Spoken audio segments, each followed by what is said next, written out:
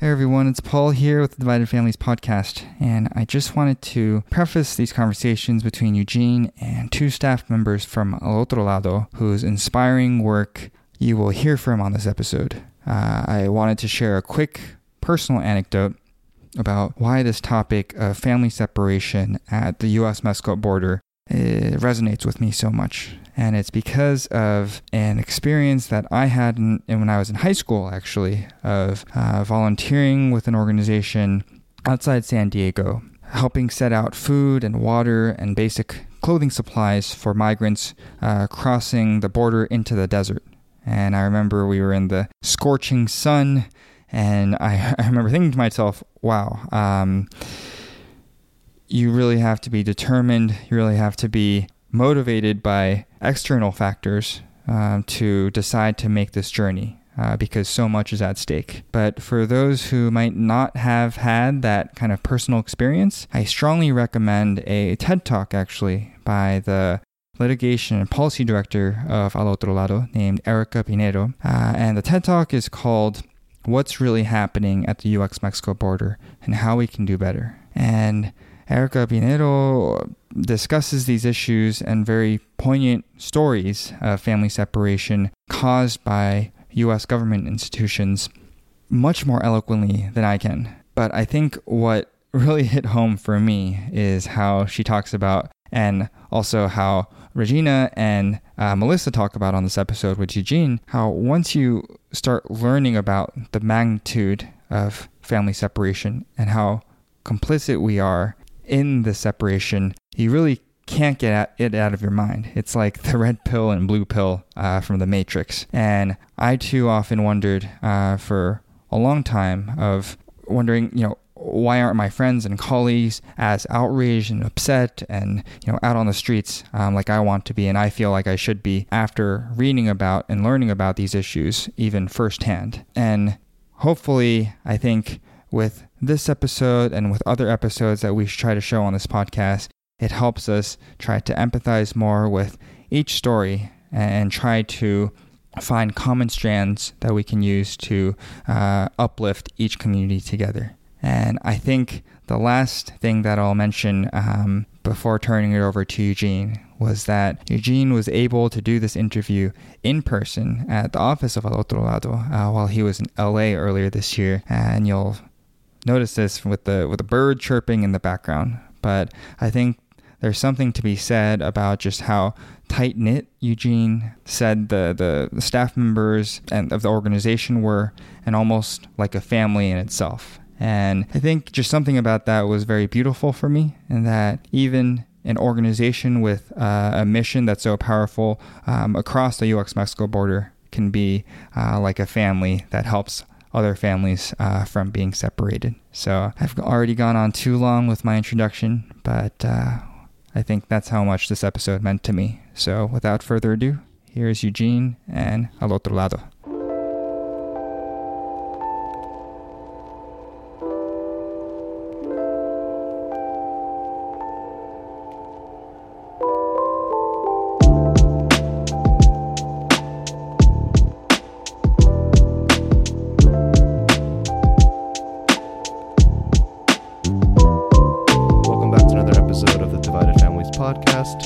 I'm here in the offices of Al Otro Lado, a very newly decorated office that I really enjoy walking through. But it's a binational social justice legal services organization that serves indigent deportees, migrants, and refugees. And it's based, they work primarily in Tijuana, Mexico, and also the southern border in the U.S. I'm here with Regina Ramirez Alexander. She's a DOJ accredited representative, and she's going to be talking with me about the situation at the border. And also, this is a very unique kind of binational organization. And also, she's also from Mexico herself. So I think we'll learn a lot about the situation at the border and I guess the stories that you have to tell. So could you just tell us a little bit about like how Al Otro Lado got started and how what is special about a binational legal organization? Of course. How Al Otro Lado started was Nora Phillips, our legal director, was working at the Central American Resource Center at the time. And she has a friend who is the person that she started the organization with, Esmeralda. And Esmeralda was actually working in Tijuana at a nonprofit down there. And they were going back and forth on the stories that they had seen when they were screening clients. And Esmeralda would check in with Nora to see how people who had been deported could come back to the United States legally.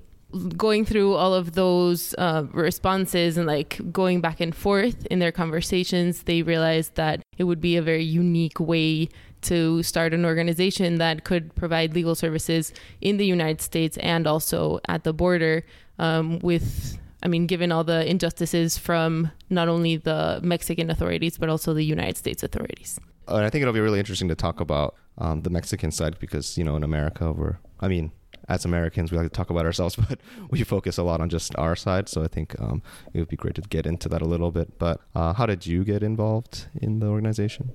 So I'm actually an attorney in Mexico, and I came to the United States because I got offered a position in the Central American Resource Center. So I started working in immigration when I came to the United States, and that was in 2016. So Erika Piñero, who is our litigation director, she was working at Caresen at the time as well. And she started working with Nora Phillips and Nicole Ramos, who was actually living at the time in Tijuana. And she asked a couple of people to volunteer if we wanted to go to Tijuana. And my colleague Ricardo Diaz, who actually also works here, we both volunteered to go to Tijuana on some weekends for like a deportee clinic / asylee clinic. And at that time, it was only a couple of intakes that we had to do. And it was only a couple of us. I would say not more than 4 people would volunteer to go down. And mostly it was only Ricardo and I from our Caresen staff. But so when Erika left Caresen to work at El Otro Lado, herself, Nora, and Nicole, when they got funding to hire new staff, first Ricardo left, and then when they got more funding to hire another staff member, they hired me. Is being an attorney something that you knew you wanted to do, or is it like I just had to choose something, so I chose it? And also, I guess part of that question is, right now the issue at the border is so like on the news every day. I'm sure that these problems have been there the whole time, but I guess from like the Mexican standpoint, were you aware of all of the problems going on, and is that why you wanted to be an attorney, or I had to pick something?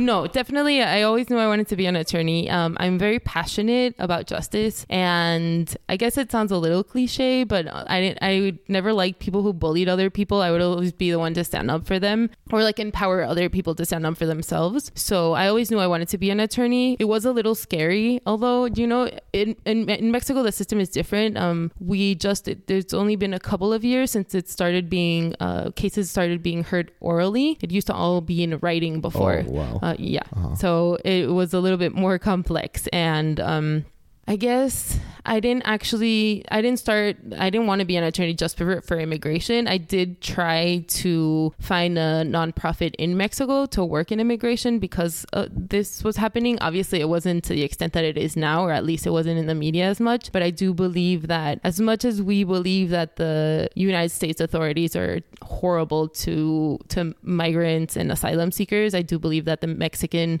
system is even worse because we don't really have the resources to have systems to find people or even to locate people who are in detention, how we do here in the United States. And given that's still really bad, the system here is really bad. We can go months without finding a client that we know is in detention. And if we can't find a client, we'll know that they're probably like in a detention center in the deep south. Normally that's what we know like from experience if we can't find them in the ICE detainee locator. But in Mexico we don't have that system, so I do think it's even worse. But thank goodness now I'm at El Otro Lado, I'm able to work both here in the United States and in Mexico as well. I'm doing this interview right after doing an interview with Human Rights First, which is also in LA. I asked the attorney that I was speaking with, like, what is the difference between the media's portrayal that you see on TV and then like the actual stuff that she sees, on the ground. But I feel like for you, it would be even more different maybe. So I just kind of wondered, like, what is the Mexican media's perspective of the situation? And also, I guess you can answer the same question, like, do you think it's the same as what Americans see on the news? It's very different. I think, at least in California and the people that I've had the honor of meeting, I think they're more inclined to read the news. I know that now everything really is through social media. So like just this is on social platforms. media. Yeah, so social platforms. But I don't see as much interest of people in Mexico. And that obviously, it depends on who you hang out with and what job you do. I mean, I do have friends. I went to the National University in Mexico. So I had the honor and the pleasure of having friends who were just as passionate as me for justice. So we would go to like protests in Mexico, but all of that isn't actually portrayed in the media as it should. And it actually created ripple effects on other marches and other protests because it wasn't being portrayed accurately in the media as to like why protests were happening in like other presidents' governments. And I guess specifically to family reunification, I do believe that now the media kind of just forgot, or like it was this like hype and everybody wanted to be a part, everybody wanted a piece of information and wanted a story from one of our clients or anything like that. And then now it kind of just like went silent, and I don't really see enough portrayal or enough information being broadcasted on family reunification, family separation, really. But I do believe that our communications director does an incredible job. And I know that other organizations look at Al Otro Lado's platform and do get continuous updates on specific client stories. Mm-hmm. What do you think is like not in the news that you think should be in the news? Well, like, I don't believe that right now they're still talking about family separation and how it's still going on, and how I know we put a story, well, our communications director put a story out on an asylum seeker who went into labor, and CBP wanted to take the child from ICU and take the child away from the mom. And we made a big media, like, it was outrage, but I didn't see it like in any newspaper or any like big, like New York Times or something. Yeah, I didn't see it in either. Yeah, so I don't think, I feel like if it's not big enough for some news outlets, then they won't actually put out a story on it. Mm-hmm. And I guess while we're still talking about news, like from the American perspective, which like I'm obviously always a part of, it just, it always seems like there's like so many people trying to come in. Like that's like what, whether you're left or right, the situation on the news is like so many people are trying to come in, and then like what do we do with all these people, and the system's like not made for this. On the Mexican side, is there like the same kind of news perspective of so many people trying to leave, or is that just like a like overblown fact in our news? I think specifically now with the caravans like being held in Tapachula, and most of the military and police forces being sent to Tapachula to like prevent asylum seekers from coming into Mexico, I think now it's becoming more of a story. But I do believe that if you're not involved in anything immigration related, then you wouldn't know. So I've spoken to people in Mexico, or even friends that have absolutely no idea what's going on unless I tell them, or unless I like send them a link or anything like that. And I think that goes both ways. That doesn't have to only be in Mexico. I think if you want to be involved, then you'll know. Or if people that are around you or care enough to make you involved, then you'll find out. But if not, then I don't think the story gets out. And what is like I mean, obviously you don't speak for all of Mexico, but like, your people that from Mexico, like what is the kind of general perception towards the U.S.? Maybe like in general, and then also like for this situation too. And you can be as honest as you want, I guess. But yeah. I think that's just like something I was curious about. I think at least I can speak for, I know from my friends' perspective that are attorneys in Mexico as well. And I think just everyone is tired of the United States burning down our houses and then not letting us like relocate for safety and just to protect our families and protect our livelihoods and our life, So I think it's definitely general that everyone is tired of the United States just making themselves like the protector of the world, when in fact they're just creating more chaos and more refugees in other countries when it's not necessary. And when you say like burning down houses and stuff, is that like just in general, or like is there a specific kind of situation? Well, no. I sorry, I said that because one of my friends said that to us. They were like, well, that's basically how they're creating refugees. Like, you burn down my house, then I come live in your house, and then you don't like it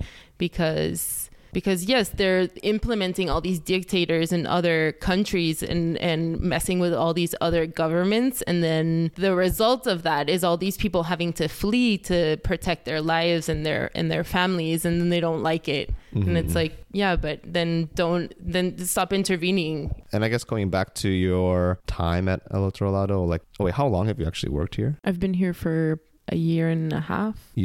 Only the American or like overall? Oh, like well, both no, sides? With El Otro Lado. So, yes. With El Otro Lado, I started working both in Mexico and here. But in Mexico, when I was as an attorney in Mexico, I wasn't working in immigration. Yeah, like what is a high point? And like, I don't really want to go into the low point, but I mean, if it helps kind of show the high point, like what are kind of the big, really memorable moments of, like you're about a year or so working here? I think, meeting extraordinary human beings, honestly, both the people that I work with and the people that I work for, it definitely shows you how much a person is willing to do to protect them, like themselves and their family. Mm-hmm. And are you talking about like clients or like people, like coworkers, or both?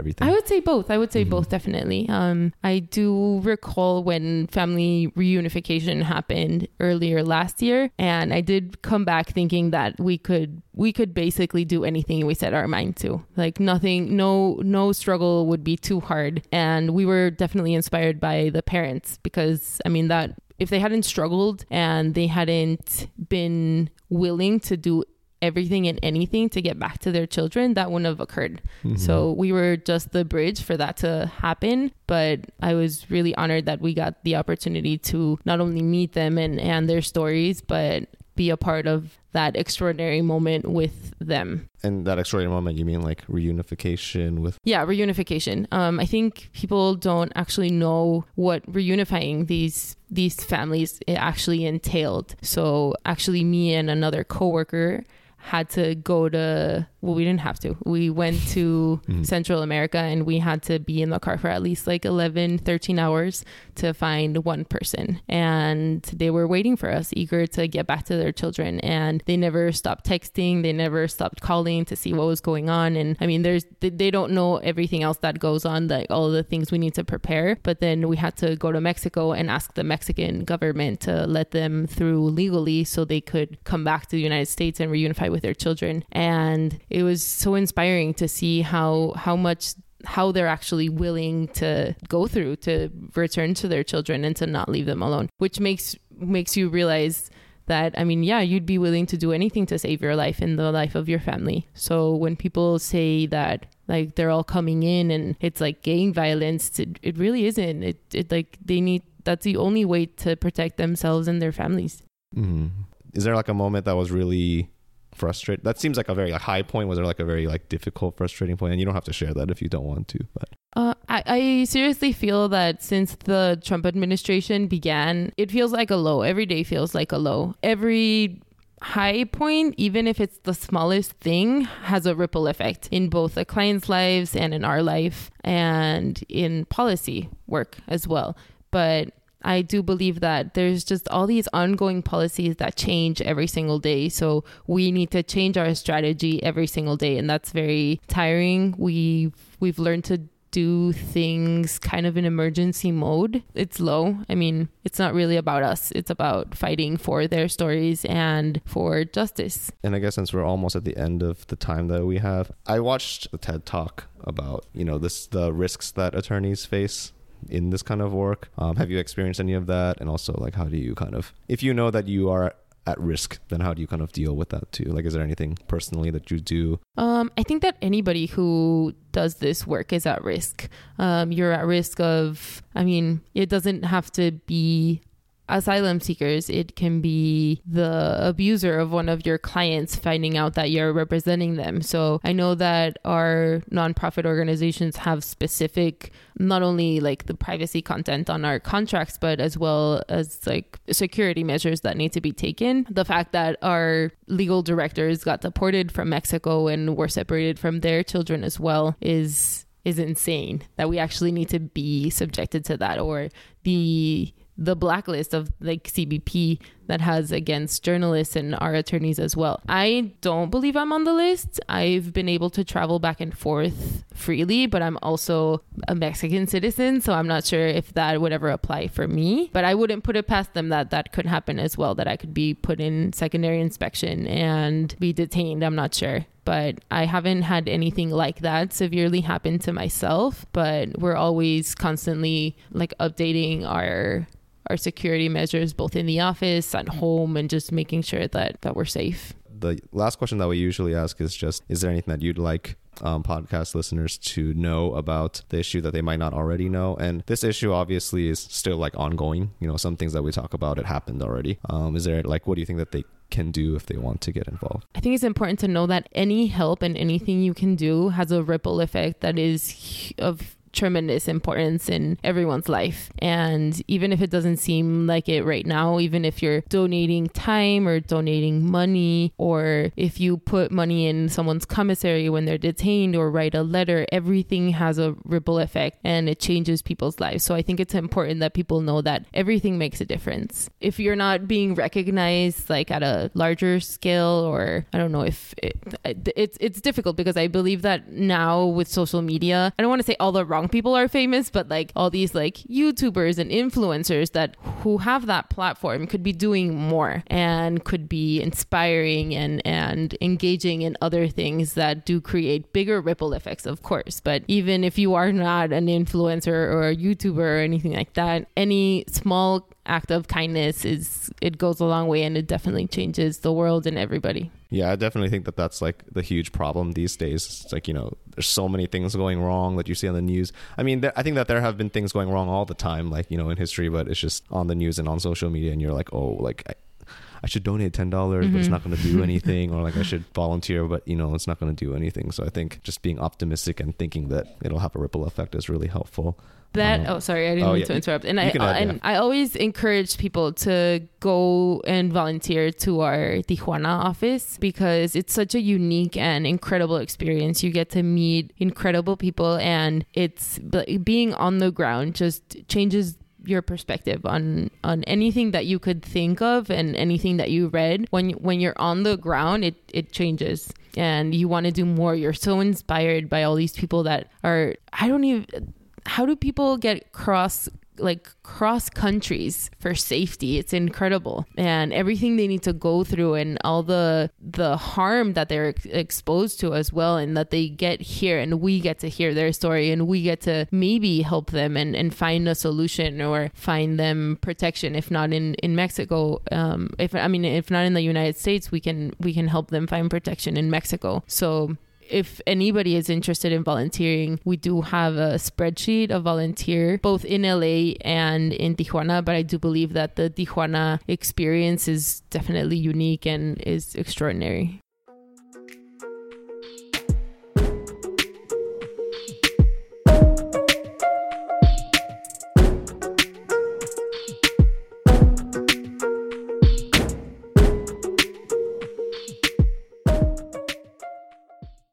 So now I'm here with Melissa Flores. She's the communication coordinator here, and she's going to talk through a lot of kind of the background and basically everything else that we weren't able to cover with Regina. So could you actually just introduce yourself a little bit, tell us about what you do here, and then maybe go into the current situation at the border and what we were briefly talking about before we started recording. Of course. Hi, my name is Melissa Flores. I am the communications coordinator at El Otro Lado, and my role is...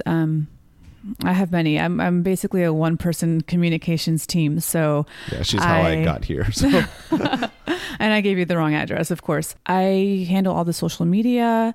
So I sort of guide the messaging and counter that with current events, as well as things that we are doing within our organization. And as you can assume from the current state of affairs, there's just constantly a new headline. There's constantly a new policy that's being changed. There's constantly a new tragedy. There's just, our attorneys are really overwhelmed. And in this work, when I speak with our attorneys, they say they've never seen anything like this.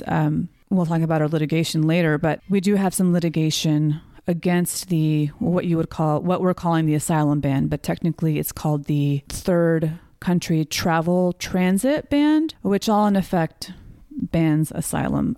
Because you're more familiar with the media, I asked the same question to Regina, but what is the kind of the difference, or do you think that the media is doing like a good job portraying the situation? If not, like, what are the differences? What do you think should be in the media that's not? And also, one random note, there's a very loud bird in the background, so sorry to those listening, but yeah. Her name is Rosa. Yeah, this is the life we here, named her. So it's the full experience. But yeah, to the media question. Yes, I think as with anything, there's a love-hate relationship there. And when we are able to utilize the media in a way that brings public outcry that translates into change, particularly change in public policy, that's really great. And so, we've worked with some amazing reporters. We've also worked with some reporters that are really just after the story and have very little concern about our client safety and privacy, where they've published information that might jeopardize their safety. So, we try and bring in the press when we can. We also keep our distance a little more than some other organizations might, just because the clients that we work with are very high risk. And what I feel is missing from the story is really how this isn't just a Central American issue. It is a global issue.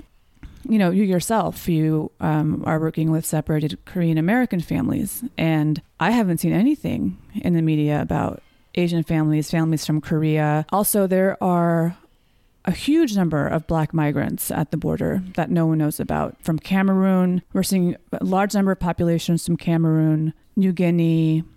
A couple months ago, somehow a Chinese man came upon our offices. We were pretty sure he was a victim of human trafficking. By some miracle, we had a volunteer that day that spoke Mandarin, so we were able to. Yeah, it's wild. So a lot of Iraqi families, and of course now we will most likely be seeing an influx of Iranian families through which borders. I'm not sure which, but I know we already have families from the Middle East in Tijuana. So, I can only speak to Tijuana, but I think that's what's missing from the story, that while over the summer the attention was largely focused on the caravan that was coming from the Northern Triangle cities, it's refugees and discrimination of nationalities from all over the world. And I think what's also missing is I feel that the media sometimes takes CBP statements or for those of you that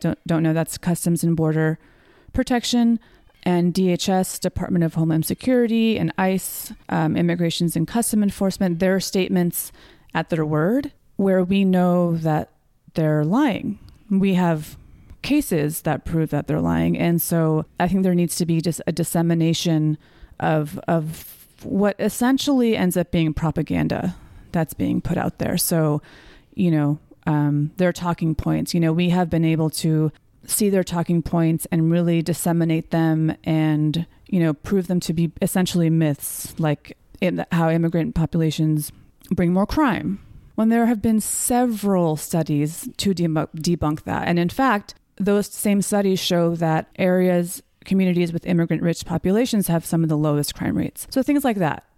Let's go back a little bit to what we were talking about before. I think that it was really interesting, and I think that the listeners will really gain from learning about the Miss L case, and also the work that you guys did last March, I think. Yeah, of course. So the Miss L case was brought forth at the height of family separation, and it is a litigation brought by the ACLU, American Civil Liberties Union, to really condemn what the government did in separating these families and order the government to reunify the families that they separated. This litigation took place last summer, July 2018. I don't quite know the dates. So the judge in the Ninth Circuit ruled that the government had to reunite the families that they separated.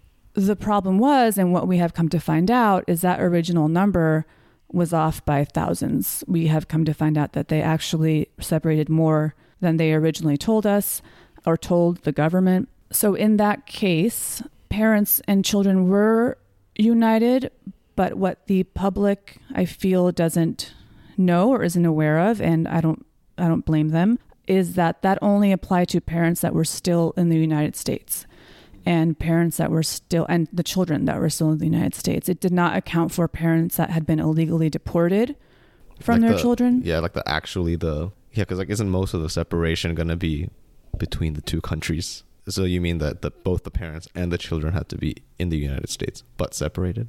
Yes, exactly. Yeah, so it's like not even that's not the problem. I mean, that is a problem, but like not the the larger problem is like across country divisions. It is, right. I see what you're saying. It is a problem because the government, while they created this chaos, this order at least said, okay, now you have to clean up your mess. Whereas before, they could have just been, there was no accountability for them to reunite, to clean up their mess. And even now we're doing that because this fall, we appealed to the court to have the judge apply this order and apply it to parents that had been deported.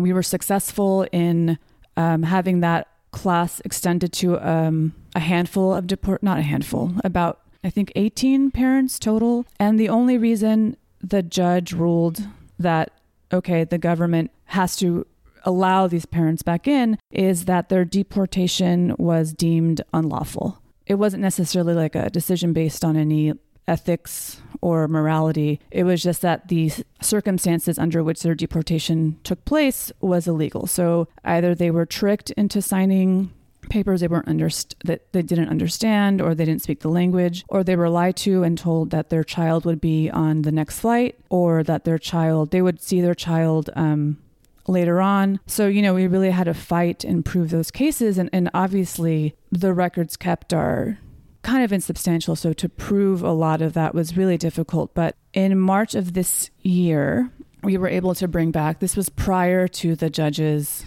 order.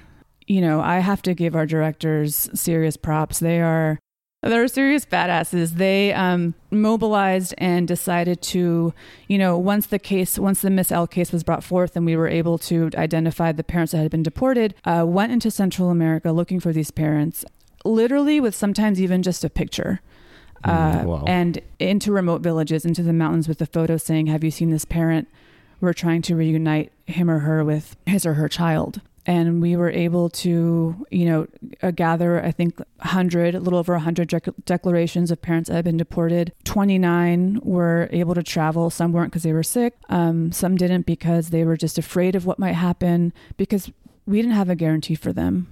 At that point, there wasn't a court order making the government allow parents to return. At that point, we kind of just, threw up a Hail Mary and really relied on mounting pressure that we created once we brought these parents into the port of entry. There was media. So in that way, again, media does help. There was media, there were clergy members there. I can't remember if there were some members of Congress that were there, and to sort of demand that CBP allow these parents that had been deported through the port of entry. And we were able to successfully reunite all 29 of them, which is great. Wow. Mm-hmm. But, of course, it's still not over. They still have to move forward with their asylum case. And, and immigration courts are far from fair and impartial. Yeah, we talked to, at Human Rights First, the attorney there talked a lot about that. So if anybody is curious about that, go check out that episode. But yeah, for sure. Definitely do. It's pretty wild how unfair and partisan immigration courts are. So when people say they should do it the legal way is completely rigged at times. Yeah, I didn't know about it until I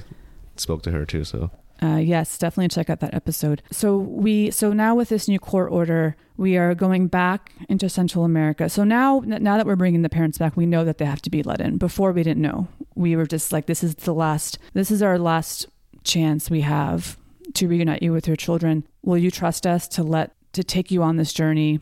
And they did, and it ended up having a relatively happy ending. But yeah, we're going back third week in January. You mean in a couple? Well, in a couple weeks. Well, yeah, at the time of recording this, a couple of weeks.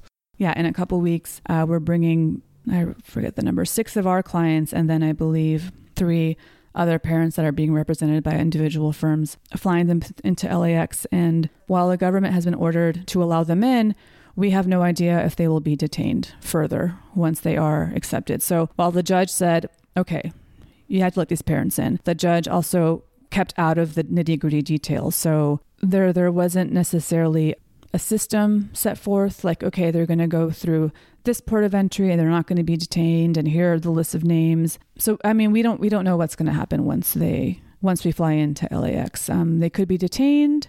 We don't know.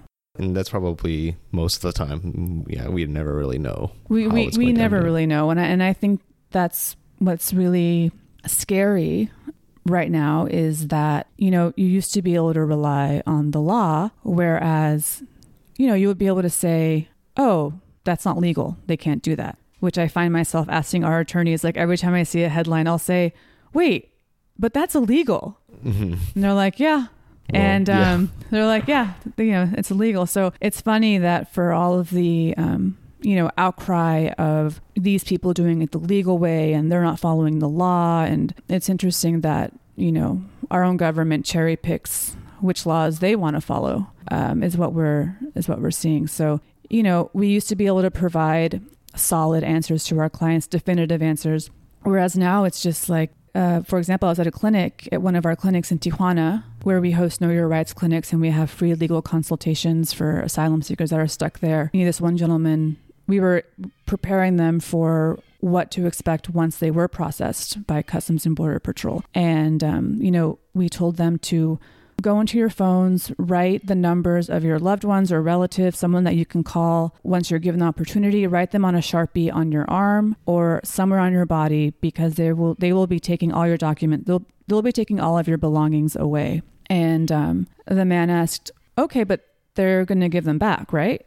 And we were like, they should. Legally, they have to, but they should. And so it's become like they should do that, mm-hmm. but we don't know. But we don't know. Yeah. Mm. How did you kind of get involved in, you said you're from Los Angeles, so like how did you kind of get involved with El Dorado and everything else? You might have done, like some kind of similar work before. So like how did you kind of get involved in this field, and why? I guess the bigger question is why? Actually, I was not involved in this at all. It's even more interesting. I took my life took really a 180. I was working in communications still, but my background was in hospitality. So yeah, I was doing like social media for like restaurants and chefs or like certain products. Like one of the clients I had was a Celebrity Chef's gelato line. Oh wow. Yeah, and I was also DJing on the side. And how long ago was all of this? Less than a year ago. Oh, okay. Wow. I started working with El Dorado in March of this year. Okay. So you'll continue your story. So yeah, it was at the height. And listen, I don't consider myself an activist. I don't think I've done enough to earn that title. There have been people in this work and in this space for so long. So hopefully I will earn that badge. But prior, I wasn't really, even though my family's from Mexico, I was born here. I'm first generation. It's really true. It's when things don't affect you, you have very little reason or motivation to get involved in issues, even when you think that they're not right. I mean, at least I can only speak for myself. I was really lucky. I have pale skin. I can probably pass for white. My parents have their citizenship. My family members, as far as I know, none of them are undocumented. And, it's easy to think that there isn't a problem, especially when you live in LA and it's a very progressive bubble. And, the idea that because Obama was president, everything was like, we're cool, right? Yeah. Like we have a black president, like, right? It's all good. Mm-hmm. Yeah. So yeah, I was also, I never really took a notice, and I was never passionate enough about certain issues to really speak out. And it wasn't until family separation, and I wasn't affected by family separation personally. Mm-hmm. I don't have any family members that were affected by that. But when the news came out, I'm still speechless. Sometimes I wake up and I still can't believe that we did that. Something so barbaric. And I remember when I first saw that headline, I was at my fiance's office. It was like late at night. I was just working with him and I read the headline. I remember getting up from the table and like hitting the table. And he was like, "What?" And I was like, "I have to do something." He's like, "What are you talking about?" I was like, I have to do something. He's like, "What are you talking about?" I'm like, "This is crazy. They're taking babies from their moms. Like, I don't care how you feel about immigration. How can we not come together and say that's wrong? Republican or Democrat, like when did the treatment of children become a political issue? Like we can't even unite on, hey, you don't do that to kids." And I think that that's what I was shocked. I was shook. And it rattled me out of, on a personal note, I was struggling with depression. And so that was also a huge part of the reason why largely I had been pretty apathetic in terms of like, what was going on in the world. And also at the same time, you also feel like you can't make a difference. So I also kind of that was in the back of my head when, even after Trump was elected. But this shook me out of every bubble that I had been living in. And I, besides donating, besides contacting your elected officials, besides protesting, like what else can I do? And given my experience in the hospitality industry and also my fiance worked in that industry, I decided to just call in as many favors as I could from liquor sponsors and bar owners, restaurant owners, and people to unite everyone to hold like a really big fundraiser. Mm-hmm. And while I was planning that fundraiser, I was looking at organizations that I could donate to. I figured ISIS, they're fine. They get plenty of funding. They do amazing work too. But I was like, no, they're fine. ACLU, they get plenty of funding. And so I was really focusing on smaller orgs. And that's how I stumbled across Al Otro Lado. So I invited the co-founder, who is now my boss, to speak, and we remained in touch. And I said, "Please let me know how else I can help." And she said, "Well, we desperately need help with our social media. I went on your website. I saw that you do that." And I said, "Done." And so for those 8 months from like August to March, I was volunteering for them. And, very peripheral level, like even when I, as a volunteer, I still didn't really know what was going on. I just would kind of grab a headline here and there. I would salvage information from them when I could because they were so busy. And then in March, they were like, "Would you want to work for us full time?" And it was like I almost started crying. It was like, yeah, one of the happiest days of my life because I had been waking up and asking and telling myself, you cannot lose sleep over whether a picture of gelato got freaking 70 likes. Like that cannot be your life. Like that's not, yeah. So since March, I have been working with them and it's been crazy on the job training because they don't have time to hold my hand. So they're just like, "Great, cool. You start now." Mm-hmm. So I've adjusted and it's been crazy, but having, now that I know what I know and I've seen what I've seen, especially going down into Tijuana, like there's no way I could do anything else ever. I've been like seriously red pilled. I think, no, that's a really incredible story. And I feel like I'm sure a lot of your friends too, but a lot of my friends, and I mean, even this podcast comes out of, being shook out of your, whatever you were doing before. Are some of your friends also kind of feeling the same thing? Or do you think it's just kind of, here and there, some people actually change trajectories and kind of try to do more meaningful work? Do you have anything to add on that? Of course. At first it was hard for me that it seemed that none of my friends were as angry as I was. Mm-hmm. And I just thought, how is everyone not in the streets right now protesting this? Again, because I'm like, if there's anything that we can unite behind, it's the treatment of children. And so I found myself getting like really frustrated with my friends that they didn't care to get more involved. But I also understand because that's where I was. at a point in my life. And maybe there were friends that I knew that might have been upset that I had been more involved in an issue that they cared about. And so I recognize that. And maybe one day that person an issue will arise, they will be shook, to that level, and then they'll have no choice but to act. And I was just fortunate enough that I was able to have this opportunity. There's not a day that goes by where I don't acknowledge how lucky I am to be in this position, to be in a position where I wanted to make a difference and I was desperate for meaning. I was so unhappy in what I was doing. And so to have this opportunity where my background isn't necessarily in social justice work, to be given this, it's like so special to me.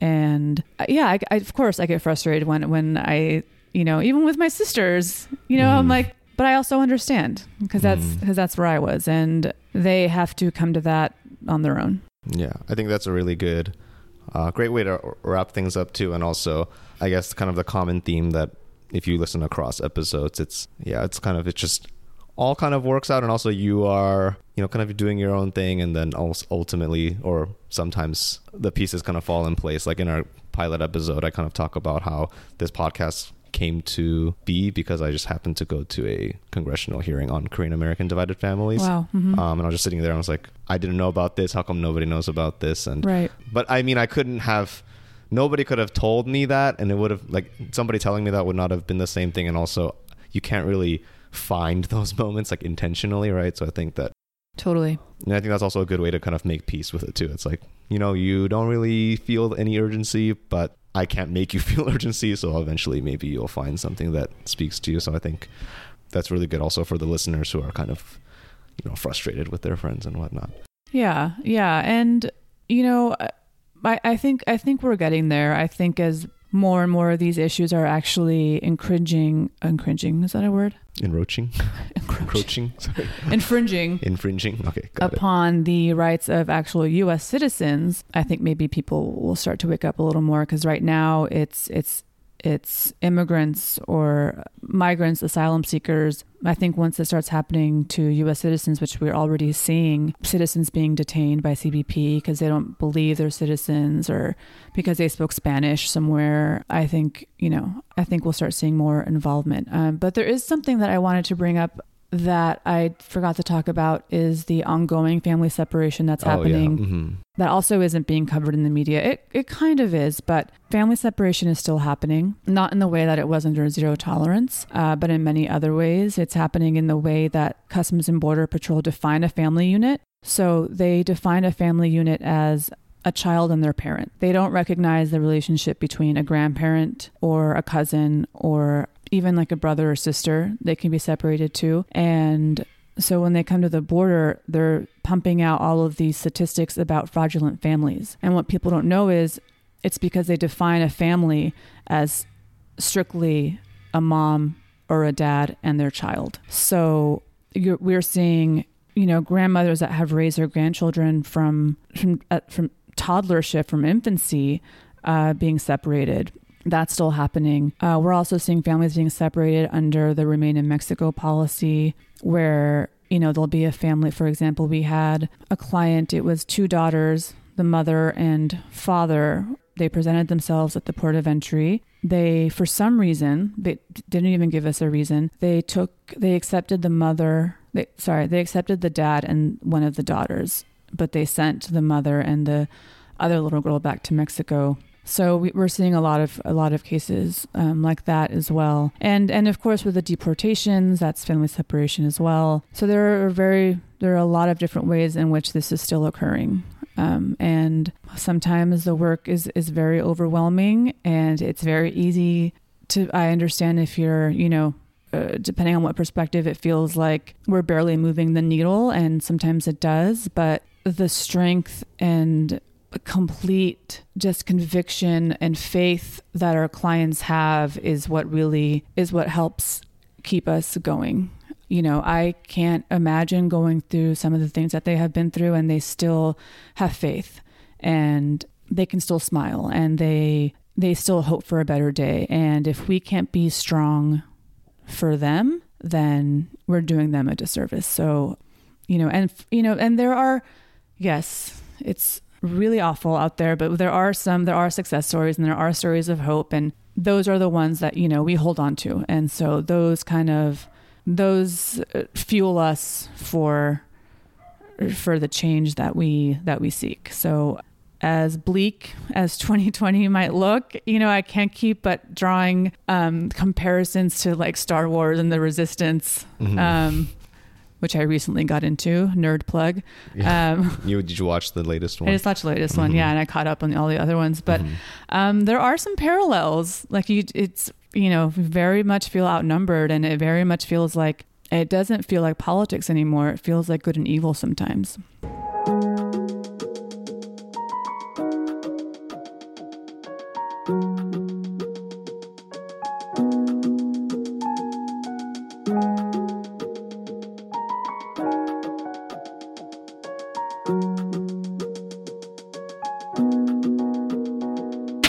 Thanks so much for tuning in to another episode of the Divided Families podcast.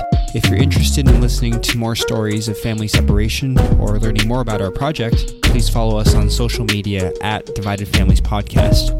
Thanks as always to Flannel Albert for the wonderful music, and see you next time.